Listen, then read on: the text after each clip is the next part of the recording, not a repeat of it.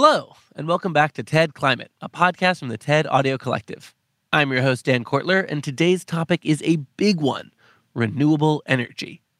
It should be pretty obvious at this point that we need to divorce ourselves from our dependence on fossil fuels, not only because they contribute massively to pollution and climate change, but also because these sources are finite. They just won't last forever. Globally, we use 35 billion barrels of oil a year, and scientists estimate that we've consumed about 40% of the oil that there is. At this rate, it's predicted that we'll run out of oil and gas in about 50 years, and we'll run out of coal in about a century. The good news is that we're actually surrounded by an abundance of energy sources that are renewable, meaning that we won't use them up over time. I'm talking about water, wind, and that giant ball of fire in the sky that radiates so much energy it literally powers every form of life on Earth. It's the sun. I love the sun. So the question is, could we completely replace fossil fuels with clean energy? Well, like I said, the problem isn't where we'd get the energy we need, but how we can harness this power and distribute it cheaply and effectively. This is actually a huge challenge, so let's dig into why that is and how we can overcome it. To understand if we can realistically power the world with renewables, we need to first understand our global energy use, which is a diverse and complex system. So for now, let's focus on two of the most familiar energy sources in everyday life: electricity and liquid fuels, like gasoline or diesel. Let's start with how renewables can meet our electricity needs. The good news is that our technology is already advanced enough to do this. And there's an ample supply of energy coming from the sun. I mean, this thing continuously radiates about 173 quadrillion watts of solar power. That's almost 10,000 times our present needs. To harness this energy, it's been estimated that we'd need a solar capturing surface that spans several 100,000 square kilometers. Something in the neighborhood of, the size of California. So why don't we just build that? Sounds easy, right? Well, there are other hurdles in the way too, like where we set up these panels and how we get the electricity to where it needs to go. To maximize efficiency, solar plants must be located in areas with lots of sunshine year-round, like deserts. But those are typically far away from densely populated regions where the energy demand is high. There are other forms of renewable energy we could draw from, such as hydroelectric, geothermal, and biomasses, but they also have limits based on availability and location. In principle, a connected electrical energy network with power lines crisscrossing the globe would enable us to transport power from where it's generated to where it's needed. But building a system on this scale faces an astronomical price tag. The infrastructure for transporting energy would also have to change dramatically. Present-day power lines lose like 6 to 8% of all the energy they carry just because wire material dissipates energy through resistance. Longer power lines would mean more energy loss. Superconductors could be one solution to this problem. Such materials can transport electricity without dissipation, but they only work if they're cooled to low temperatures, which requires more energy and kind of defeats the whole purpose. To benefit from that technology, we'll need to discover new superconducting materials that operate at room temperature. So there are still challenges to solve before we can fully replace our electric needs with renewable energy, but there are smart people on the job. Now, what about the all-important oil-derived liquid fuels that power most of our vehicles? Well, ideally, we could just leave them behind and transition to fully electric cars. The scientific challenge there is to store renewable energy in an easily transportable form. Recently, we've gotten a lot better at producing lithium-ion batteries. These are the ones that are in your phones. They're lightweight, they have high energy density, but even the best of these can only store about 1/20th of the energy in 1 kilogram of gasoline. To be truly competitive, car batteries would have to store much more energy without adding cost. These challenges only increase for bigger vessels like ships and planes. To power a cross-Atlantic flight for a jet, we'd need a really heavy battery that would significantly weigh down the plane. This, too, demands a technological leap towards new materials, higher energy density, and better storage. One promising solution would be to find efficient ways to convert solar into chemical energy, and this is already happening in labs, but the efficiency is still too low to allow it to reach the market. To find novel solutions, we're going to need lots of creativity, innovation, and powerful incentives. The transition towards all renewable energies is a complex problem involving technology, economics, and politics.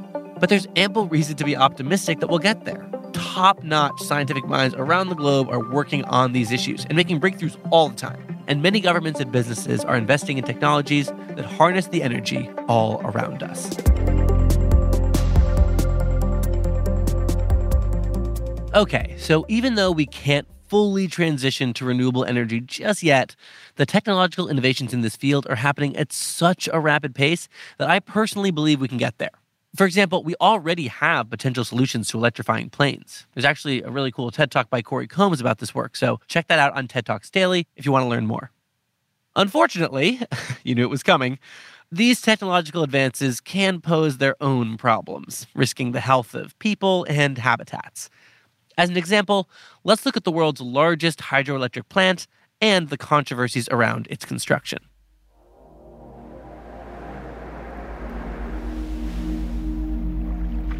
A hydroelectric dam is essentially a massive gate which redirects a river's natural flow through a large pipe called a penstock. Rushing water flows through the penstock and turns the blades of a turbine, which is attached to a generator in an adjacent power station. The churning of the blades spins coils of wire inside a magnetic field, producing a steady supply of electricity. And because the penstocks can be sealed at any time, a dam can hold back excess water during stormy seasons and save it for dry ones. This allows hydroelectric dams to produce power regardless of the weather, while simultaneously preventing floods further downstream. These benefits have long appealed to China's Hubei province. Located near the basin of the Yangtze River, this region is prone to deadly floods during rainy seasons when the Yangtze's flow is strongest. Plans to build a dam that would transform this volatile waterway into a stable source of power circulated throughout the 20th century. But when construction on China's Three Gorges Dam finally began in 1994, the plans were epic. The dam would contain 32 turbines, 12 more than the previous record holder, South America's Itaipu Dam. The turbines would supply energy to 2 separate power stations, each connecting to a series of cables spanning hundreds of kilometers. Electricity from the dam would reach power grids as far away as Shanghai. And stretching over 2.3 kilometers, Three Gorges Dam isn't just the world's largest hydroelectric plant, it's capable of producing more energy than any other power plant on Earth. However, the human costs of this ambition were steep. To create the dam's reservoir, workers needed to flood over 600 square kilometers of land upstream. This area included 13 cities, hundreds of villages, and over 1,000 historical and archaeological sites. The construction displaced roughly 1.4 million people, and the government's relocation programs were widely considered insufficient. Many argued against this controversial construction, but others estimated that the lives saved by the dam's flood protection would outweigh the trauma of displacement. Furthermore, raising the water level upstream would improve the river's navigability, increase shipping capacity, and transform the region into a collection of prosperous port towns. When the project was completed in 2012, China became the world's largest producer of electricity. In 2018, the dam generated 101.6 billion kilowatt hours. That's enough electricity to power nearly 2% of China for 1 year, or to power New York City for almost 2 years. That is a truly astonishing amount of energy. And yet, 2 years earlier, South America's Itaipu Dam, which is less than half the size of Three Gorges, actually generated more electricity. This is because the Yangtze's seasonal changes keep Three Gorges from reaching its theoretical maximum output. The Itaipu Dam, on the other hand, is located atop what was previously a waterfall, allowing for a constant flow of water. But as you might have guessed, the construction of the dam destroyed this natural wonder, which, by the way, used to be the planet's largest waterfall by volume.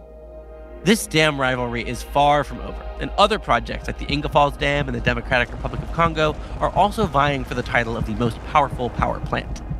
But whatever the future holds, governments will need to ensure that a power plant's environmental and human impact are as sustainable as the energy it produces.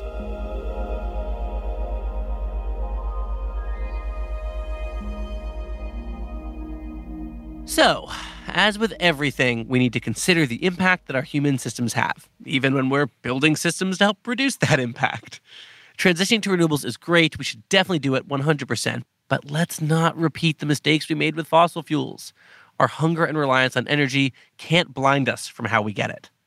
Sorry to get preachy there for a minute. It's just that, you guys, renewables are so great. I don't want us to mess this up.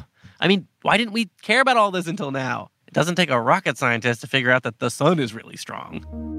Anyways, while engineers figure out how we can utilize this power all over the globe, we individually can also look into replacing some of our own energy sources. Consider supplementing your electricity with solar panels, and if you drive a lot, maybe check out electric cars. Also, just try using less energy if you can, and unplug stuff when you're not using it. Thanks as always for tuning in. More next week on how we can change climate change. You can also get involved by joining Countdown, TED's global initiative to accelerate solutions to the climate crisis in collaboration with future stewards. Find out more at countdown.ted.com. TED Climate is produced and edited by Sheena Ozaki, mixed by Sam Bair, and hosted by me, Dan Quartler. This episode adapted 2 lessons originally produced in animated form by the TED Ed team. The first, Can 100% Renewable Energy Power the World?, was written by Federico Rosei and Renzo Rosei, with support from Bryce and Alex Rosenthal, and fact-checked by Francisco Diez. The second, Building the World's Largest and Most Controversial Power Plant, was written by Alex Gendler, with support from myself, and fact-checked by Eden Girma. Special thanks to Alex Rosenthal, Gerta Xhelo, Quint, Banban Cheng, and Anna Phelan.